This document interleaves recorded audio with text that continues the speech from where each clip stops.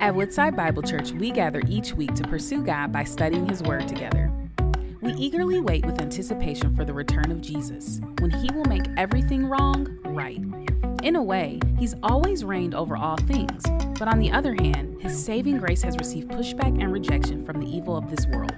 Join us in our new series, Thy Kingdom Come, His Reign in Our Lives, where we'll learn what the reign of Jesus truly means for us believers and how we, as the body of Christ, can continue spreading His name until He returns.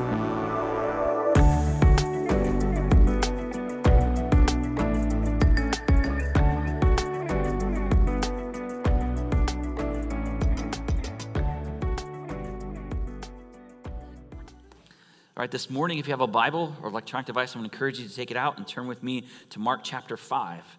We're going to be in Mark chapter 5 this morning, beginning in verse 1. All right, as you're turning to Mark chapter 5, I don't know about you, but one of the types of TV shows that I like to watch are those transformation TV shows. Especially like the home improvement TV shows like Fixer Upper, Trading Spaces, and other TV shows like that. And I love them because what you see is a house that has become neglected, dilapidated, or out of date, out of style. A team comes in and instead of seeing what the rest of the world sees as a house that probably should be knocked down, people come in and they're like, no, this house still has good bones. We can bring this house back to life. And so the team goes in there, and what they do is many times they'll go and they'll strip everything down just to like the studs. And it looks like, man, how can you possibly fix that house? There's no way that house could be fixed. And then they begin to get to work, and they're putting up new sheetrock, and they're putting in new fixtures, changing tiles, taking down walls, putting in new walls. And after the course of time, when they're finally done, the house looks amazing. How many of you guys like shows like that? Right? It's so good to see from the before to the after, right? And we also like to watch the journey a lot of times of the middle. Of how did you get there? How did you make this thing that was so ugly now so beautiful? And I think what draws us to shows like that is because in our hearts, we all like yearn for transformation. Right? That's something that is at the core of our being. Like, it's amazing when we see transformation in someone else's life. Right? When you watch someone that used to be this and now has become this, someone that used to be addicted to drugs now is living in recovery and has changed their life. Like, those are the types of things that draw us in. Because I think the reason that it does is because at the core of each one of our hearts is a desire to be transformed. Right now, if we're really honest with ourselves, there are things about ourselves that we wish we could change.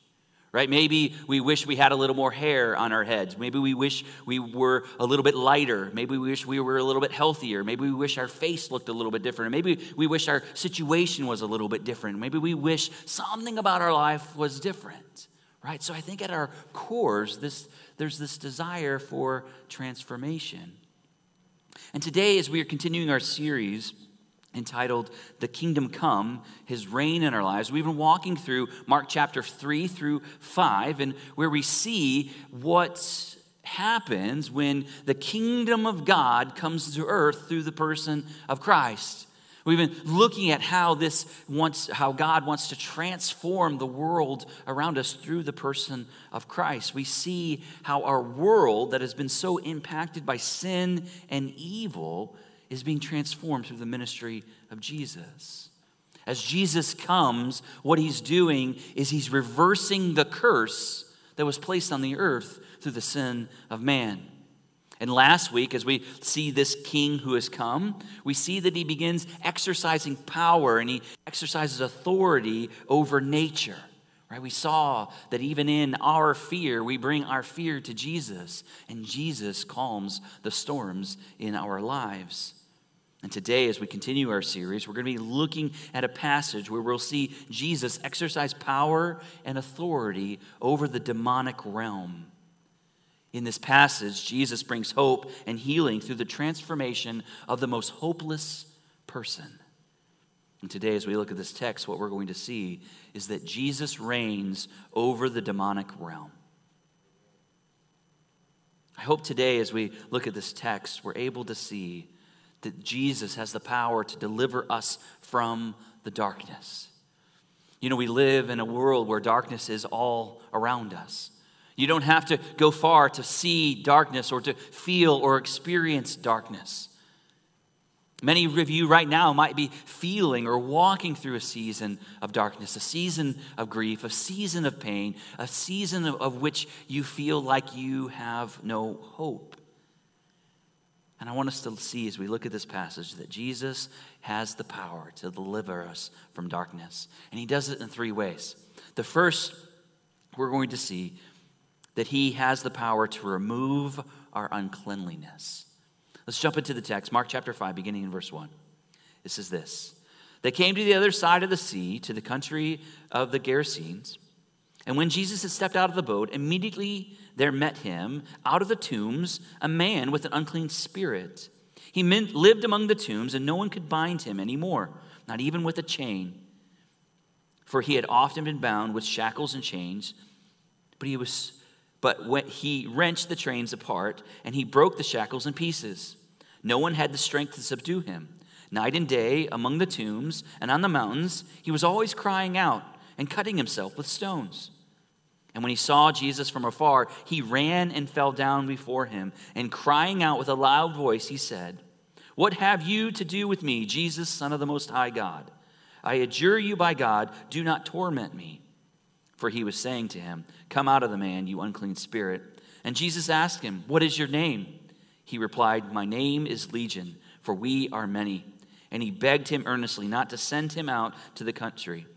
Now a great herd of pigs was feeding there on the hillside, and they begged him, saying, "Send us to the pigs, let us enter them."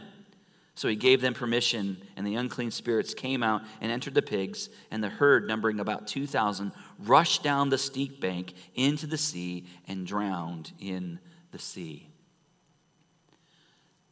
Now what we see here is Jesus' power to heal or to clean our uncleanliness.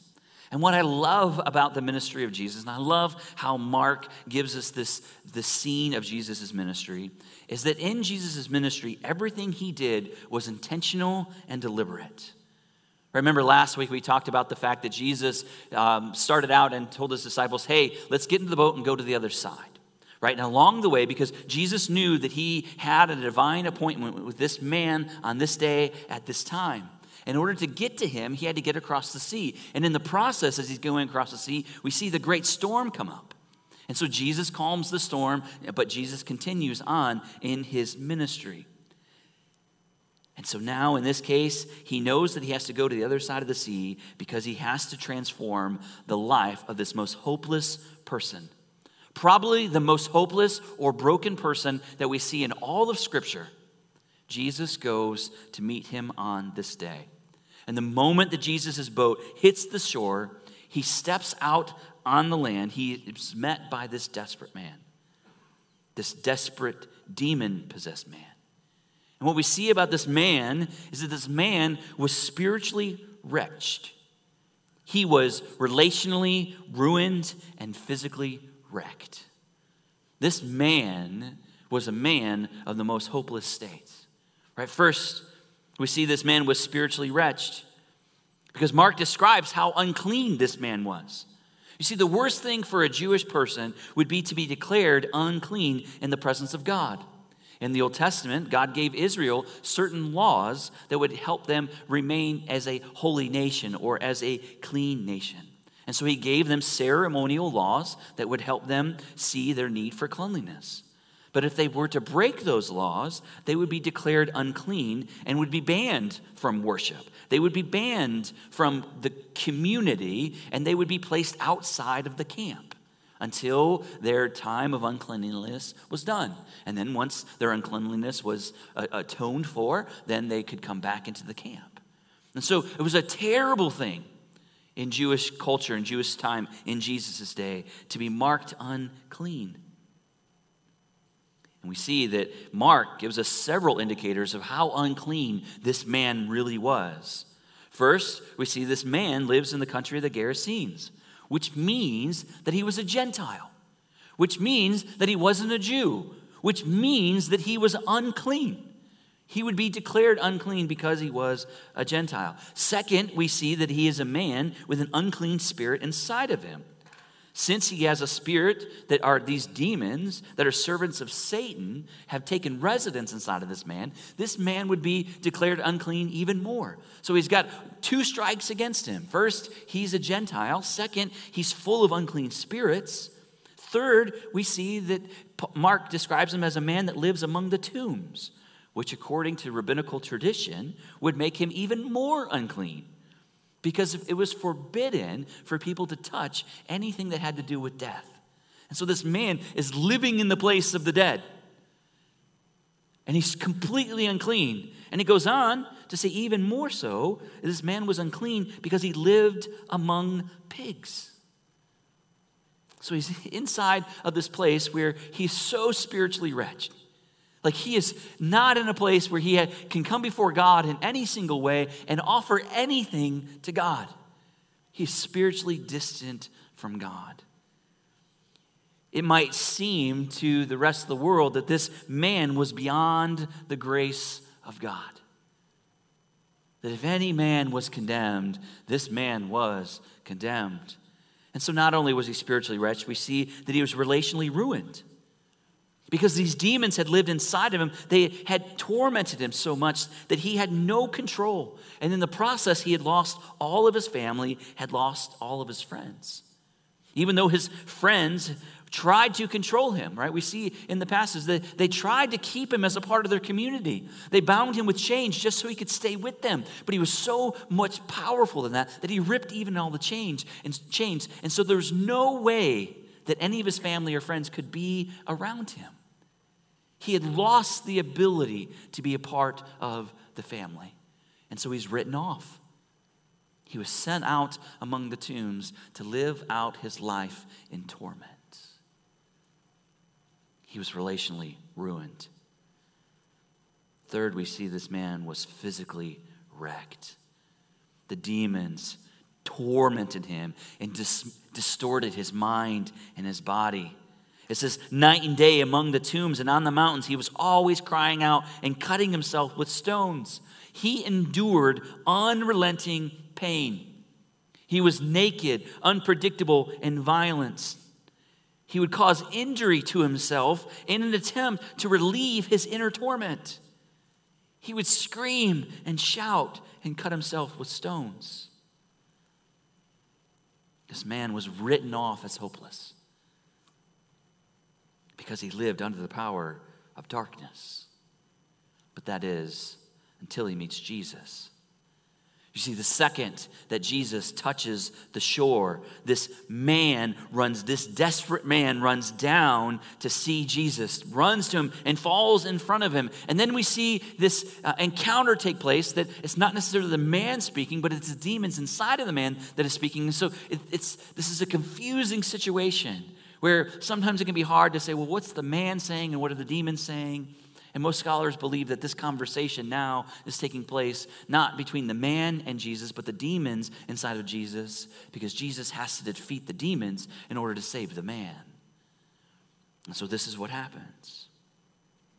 The demons come, or Jesus is there, and the demons bow and they acknowledge that someone is greater than them as in their presence. The demons knew that they must relinquish its hold on the man in the presence of God. So this conversation begins as this battle for the man's soul rages. The demons scream out at Jesus, "What have you to do with me, Jesus, the Son of the Most High God?" In other words, the demons are screaming at Jesus and telling him to mind his own business, that he doesn't belong in that Gentile area, that he needs to leave. And they call Jesus Son of the Most High God. It was not only acknowledgement of his deity, it was acknowledgement of his sovereignty, but it was also an attempt to gain control over Jesus. Because people in the first century believed to know someone's name was, in a sense, to control him. So the demons tried to take control of Jesus and make him take a vow that they would not torture him, or that they would not torture the demons. But Jesus doesn't give control to these demons. Instead, Jesus, as he always does, turns the tables and demands that the demons say their name. And the demand cannot be denied. And so they reply, "My name is Legion, for we are many." Now, there are some biblical scholars that want to make much about the number of legion, meaning 5,000 or 6,000, and want it to have more meaning about like a Roman legion or whatever. And there may be some truth to that, but I think the reality of what is happening here is we want to know, the demon wants Jesus to know, and Mark wants us to know that this man is full of a lot of demons. This man has many, many, many, many, many, many demons living inside of him that's causing him to be tormented. And so the demons know that Jesus has the power to cast them out, and what they request is not to be sent out of the country. And what they're really asking for is that they would not meet their doom right there on that day. The demons know that in the end they're going to be doomed. They know their doom is coming, and yet right now they have some freedom to torment people on earth. And so they're asking Jesus, don't send us yet to our final destination. Give us, don't do that yet. And so instead they ask that they be sent into these pigs and destroy the pigs. Now this man that was so covered in darkness now experiences the power and authority of Jesus. For this army of demons is defeated as Jesus tells them, get out of the man and go into the pigs. And in an instant, this man who is unclean, this man who had been tormented forever, is now at peace. In a visible way, we see the demons leave, and then the pigs run into the heart of the sea. I think Jesus does this because he could have done it a different way. But he wants those that were witnessing this, those seeing his power, to see in an instant the power of his might. In a visible representation of the way in which these demons that were in this man, and now they're gone into the pigs, and now the pigs are gone, and so they are defeated. And what we see is this man was not beyond the power of being transformed by Jesus. You know, even though I enjoy watching home improvement shows, what we don't see is that sometimes people go into a house and they're looking around and they're like, this house cannot be fixed. This house is beyond repair. And so instead of trying to fix up some houses, the best thing to do to some houses is to condemn them and to completely knock them down and to start all over again. And sometimes we take that mentality into the spiritual realm. Sometimes we see people and we think that they are beyond the grace of God. That they have done so much evil, they have been so violent, they have been so mean, they have hurt so many people, or we've been hurt by them so many times, and we look at certain people and we want to write them off. We want to say, man, that person is beyond the grace of God. Or maybe you're here today and you feel like that person. That your life is so full of shame, that your life is so full of disobedience, that you've made mistake after mistake after mistake. And you're like, what in the world am I doing? Everything I touch turns to ruin. And you feel the oppression of darkness in your life. And you're like, there's no hope for me. Well, this scripture today reminds us that there's no one beyond the grip of God's grace. No one is beyond being saved. No one is beyond having their sins forgiven. Today, if you still have breath in your lungs, you are not beyond being saved. The second that your heart stops and you take your last breath, at that point, it's too late. But until then, you are not beyond the grip of God's grace. I love how John tells us that if we confess our sins, that he is faithful and just to forgive us of our sins and cleanse us from all unrighteousness. Your greatest need in the world today is not a better job, not a new family, not a longer life. What you need, your deepest need to the core of your being, is to be forgiven of your sins. That's your greatest need. Because you are a rebel against God. You have chosen to deny God's authority in your life, and you have gone your own way, and you've done your own thing, and you are an enemy of God. And so your greatest need right now today is to have your sins forgiven. And Jesus is the only one that has the power to do that. You know why? Because Jesus was perfect. Jesus never sinned. Jesus never lied. Jesus was completely obedient to his heavenly Father every single step of his life. And that path of his life went to a cross where a mighty exchange was going to take place. For the Bible tells us that on the cross, Jesus, in his sinlessness, takes on sin. Jesus, who knew no sin, became sin for us so that we might become the righteousness of God. What that means is that your sin was placed on Jesus, and Jesus endured God's wrath. He took your punishment. He took your penalty, and he died on the cross. And God saw that his sacrifice was enough, so much so that Jesus was raised from the dead. And in his being raised from the dead, sin was atoned for, forgiveness is provided, and peace with God could become a reality. But we must come to Jesus, and we must confess that we are sinners. Must confess that we are in need of him to save us of our sins. And when we give him control of our lives, that's when forgiveness comes in. That's when we experience the grace of God and the transformation of his gloriousness comes into our lives. So today, let me remind you, if you have not yet come to faith, today, place your faith and trust in the work of Jesus and be forgiven. He will remove all your uncleanness. And for some of us today, we need to be reminded that not everyone in our life is beyond the grip of God's grace. Maybe you have written someone off in your life. Maybe someone in your life has hurt you deeply. And you just want to say, well, you know what, I'm not gonna do that again. I'm not going down that road again. Instead, the power of Christ, the forgiveness that you have received, compels you to go to them. Because without you, you may be the only Jesus they may ever know or may ever hear. And even in your imperfection, you still go to them, which you're going to see in a second, that we're called to continue to go and to confess Christ. Because no one is beyond the grip of God's grace, and you are not the judge. Second, as we look at this, not only does Jesus deliver us from the power of darkness by removing our uncleanliness, he restores our humanity. Look with me in verse 14. It says, the herdsmen fled and told in the city and in the country, and the people came to see what had happened.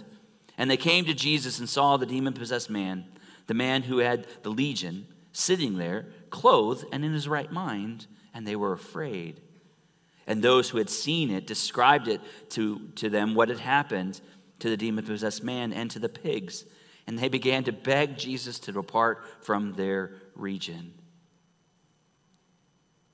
It's interesting to me to see how the man with the demon possession, the demon-possessed man, and the herdsman, how they respond differently to Jesus removing this unclean spirit. See, these herdsmen, they didn't own the pigs. They were working for someone else. And in an instant, they see their livelihood go down into the sea. And so they know they don't own those pigs, and so they have to go back to the owners and say, hey, guess what we just saw? Like, we didn't do it. Like, I did. We were being faithful. We were watching your pigs. We were caring for your pigs. And then all of a sudden, this guy shows up, and like, the pigs go into the sea. Like, please don't kill us. Please don't hurt us. And so they're going into the town, seeing all this thing. I mean, think about, you're an owner of these pigs, and you're like, what in the world's going on?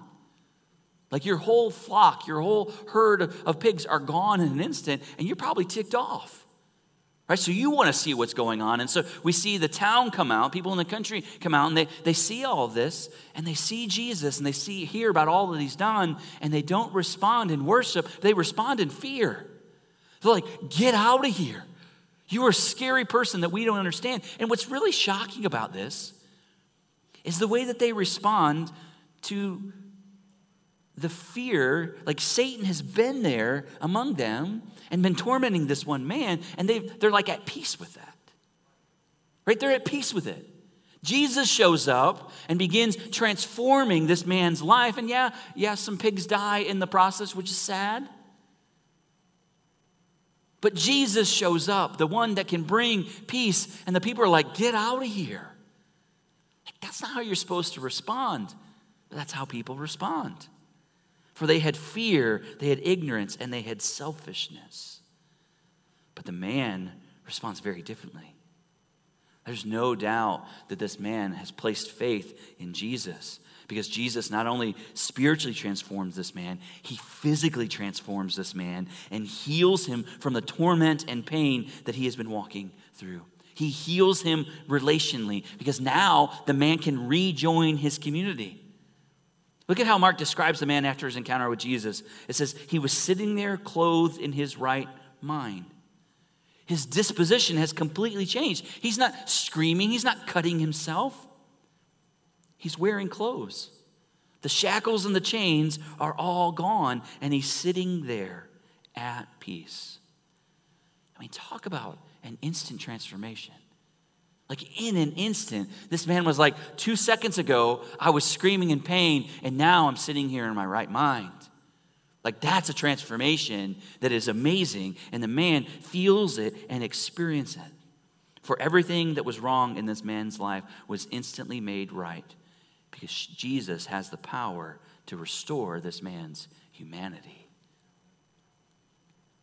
In other words, Jesus is the one that can satisfy our greatest needs. Now, one of my favorite candy bars is Snickers. Anyone else like Snickers? Right, they have a slogan that they kind of came up in the 1980s by the Mars company that says that Snickers really satisfies. Right, that's a pretty bold claim. Right? It's true, though. Snickers really satisfies. Well, I believe I enjoy Snickers like anyone else, but is it really going to bring me the satisfaction that's going to like satisfy my soul? No. There's a group that has actually gone into, it's called, according to the Truth in Advertising website, this is what they say. A Snickers bar may satisfy hunger better than no food at all, but the evidence suggests that eating a candy bar loaded with simple sugars is going to leave you more hungry in the end. Right? So they say Snickers really satisfies, so you eat a Snickers and you get kind of satisfied for a moment, but then you're hungry again, and so what do? Grab another Snickers, and then you grab another Snickers, and you grab another Snickers. That's beautiful advertising, right? What a great scheme. What a great marketing scheme. But they're not telling the truth, for Snickers doesn't really satisfy. And you know what? You and I are so guilty of knowing that we have need in our heart, knowing that there are things wrong, and we grab for things that we hope will satisfy us. The reality is many of us are grabbing for Snickers. And though that we may have an instantaneous kind of like sugar spike or may feel full for a second, we know it's just a matter of time before we feel empty again. Many times we treat life like that, like looking for the quick fixes. However, nothing but Jesus will bring us peace and the healing that we need. The instant that sin entered the world through Adam and Eve's disobedience, we call it the fall, we see that the world has been broken. The world has been distorted. Relationship with God was broken and beyond our grasp. And pain and physical brokenness, spiritual brokenness, relational brokenness is a reality. And Jesus here, as we look at this passage, is making a bold claim about himself. He's saying to you and to I that he's the only one that can really heal us. Now, some still see Jesus and they're like, I don't understand that. I don't want to have any part of that. And so we want Jesus just to leave us. But when you come to Jesus and your deepest needs are met, he becomes the most beautiful thing to you in the world. How many of you experienced that? Amen. You've experienced that transformation where in an instant you go from being an enemy of God to being a child of God, where you go where you're in the kingdom of darkness and God transfers you into the kingdom of light. Like that happens in an instant. And it's the most glorious thing that we can experience. So not only does Jesus deliver us from the power of darkness by removing our uncleanliness and restoring our humanity, we see he commissions us for ministry. Look at me in verse 18. And as Jesus was getting into the boat, the man who had been possessed with demons begged him that he might go with him. And he did not permit him, but said to him, "Go home to your friends and tell them how much the Lord has done for you and how he has had mercy on you." And he went away and began to proclaim in the Decapolis how much Jesus had done for him, and everyone marveled. See, the man that received this amazing gift of transformation was overjoyed. The grace of God deeply and profoundly impacted him so much that he begs to go with Jesus. He wants to go with him and to follow him. But Jesus doesn't permit him to go. Instead, Jesus tells him he's got bigger plans for him. You see, the kingdom of God was not just for the Jews. The kingdom of God was going to be for all people. It was an open invitation. And the kingdom of God is expanding. And so God's grace is expanding. And it's being extended to the Gentiles.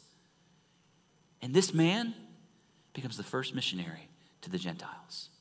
The first time that the gospel goes beyond the Jews now to the Gentiles. This man has the opportunity to simply go and tell how much the Lord has done for you and how he has had mercy on you.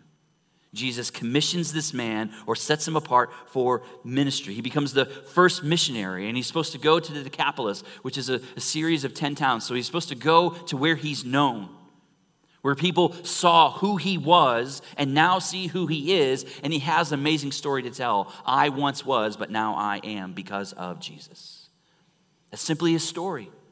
That's simply all he needs to say. He doesn't need to do mighty works. He doesn't need to heal the dead. He doesn't need to do any of that stuff. Simply this man, all he has to do is go tell what Jesus has done in his life. This man had no ministry experience. This man had no theological training. All he had was his personal testimony of transformation, of how he once was in darkness, now he is in light. After commissioning this man for ministry, Jesus leaves this Gentile region and heads back across the sea. Again, very deliberate, very intentional in his purpose of advancing God's kingdom. For God has more divine appointments that he has as he continues on in his ministry. I want us just for a moment to look through this passage with the eyes of the powerful process of transformation. Right? First of all, if you ever desire to be transformed, right? If you have a desire to be changed, the first thing that needs to happen is you need to identify your need. Right? That goes against everything in our culture. Everything in our culture says, nope, you don't need nobody, you don't need no thing, and if you do, you don't tell anybody. Because there's no one that's going to be able to come alongside and really help you, so you got to do everything yourself. And so really what we must begin with, and this goes with anything in your life, you have to first identify your need. Then when you have your need identified, where do you take your need? To Jesus. Take your need to Jesus and say, Jesus, I need this. And guess what you receive? His presence. His presence is there in an instant. That's what we see here. Right? Jesus wasn't far off from this man. This man came to Jesus when he knew he was in need. If anyone knew they had need, it was this demon-possessed man. Like everyone knew that this man had need.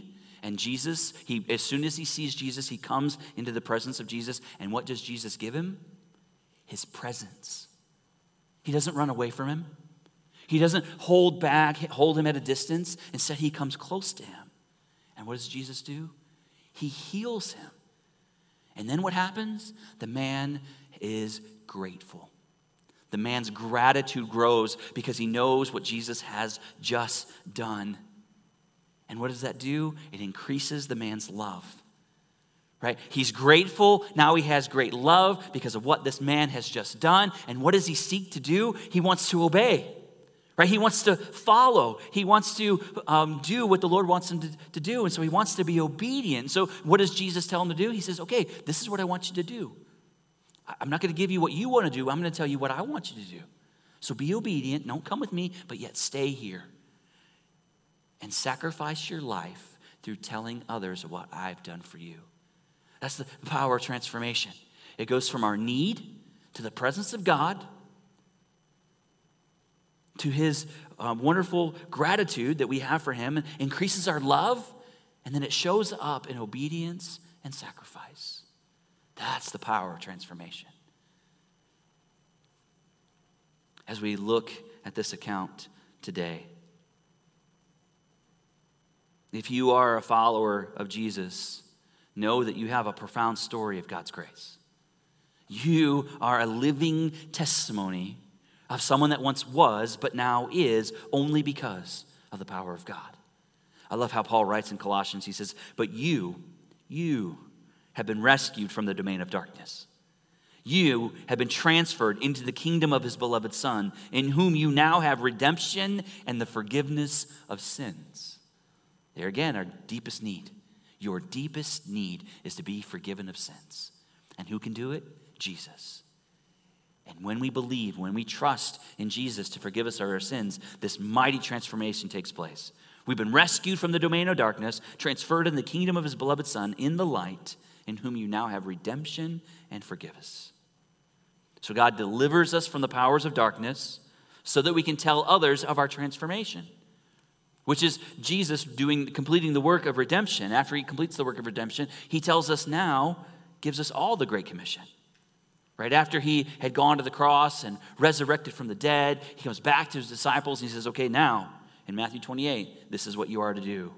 Go, therefore, and make disciples of all nations, baptizing them in the name of the Father and of the Son and the Holy Spirit, teaching them to obey all things that I have commanded you. And behold, I am with you always to the end of the age. You may not be theologically trained. You might not have eloquent speech, but you do have a story. You have his story. His story of how he stepped in and how he's redeemed your life and how he's changed you. And simply, the simplest part of our life and the simplest part of our ministry is just to tell his story. I once was, but now I am because of Jesus. Parents, tell your children what Jesus has done for you. Tell your coworkers, tell your friends, tell your family, tell your enemies, tell everyone what Jesus has done for you. Jesus, the kingdom of heaven, has now come to earth so that we could be saved, so that we could be transformed, so that the powers of darkness can be defeated, so all of nature could be subdued. This is the one that we serve. This is the one that we follow. This is the one that gives us life. So today, church, let us live boldly because he has done great things. Most of the world boasts of the great things that they do. Right? We can go to social media and we can see lots of people boasting about the great things that they've done. We can see their accomplishments and this and that and this and that. But instead, our lives are not to boast about our accomplishments. Our lives are to boast about what Jesus has done in us and for us and to us. Has your life been changed? Have you been radically transformed? Let us live in that grace. Man, maybe you're here today and there's someone in your life that you have written off because they've hurt you. My encouragement to you is to repent. Be reminded that that person might be lost. And you can't expect a lost person to live like a Christian. So lost people, guess what they're going to do in their life? They're going to hurt you. They're going to come after you. They're going to make false accusations against you. They're going to question your character. They're going to question your motives. They're going to question everything about you. And guess what? That hurts. It hurts a lot. But guess what? You've been redeemed. You've been rescued. You've been transformed from the kingdom of darkness to the kingdom of light. You have a testimony. God has changed you, and you need to take the light to the darkness, even to the most dark. So don't write people off. Instead, walk in grace and love and mercy towards them. Pray for them. Pray that they may come to the knowledge of Christ. If you're here and you feel like you're beyond the grip of God's grace, you're not. All you have to do is simply come, acknowledge your need, and experience his forgiveness. Let's pray together. Father, we thank you for your love. We thank you for your grace. And Father, we thank you for this mighty, mighty account that we read today. We thank you that this is true. We thank you that you are a God that meets distant from us, but Father, when I see our need, you are willing and able to save. That you are mighty to save.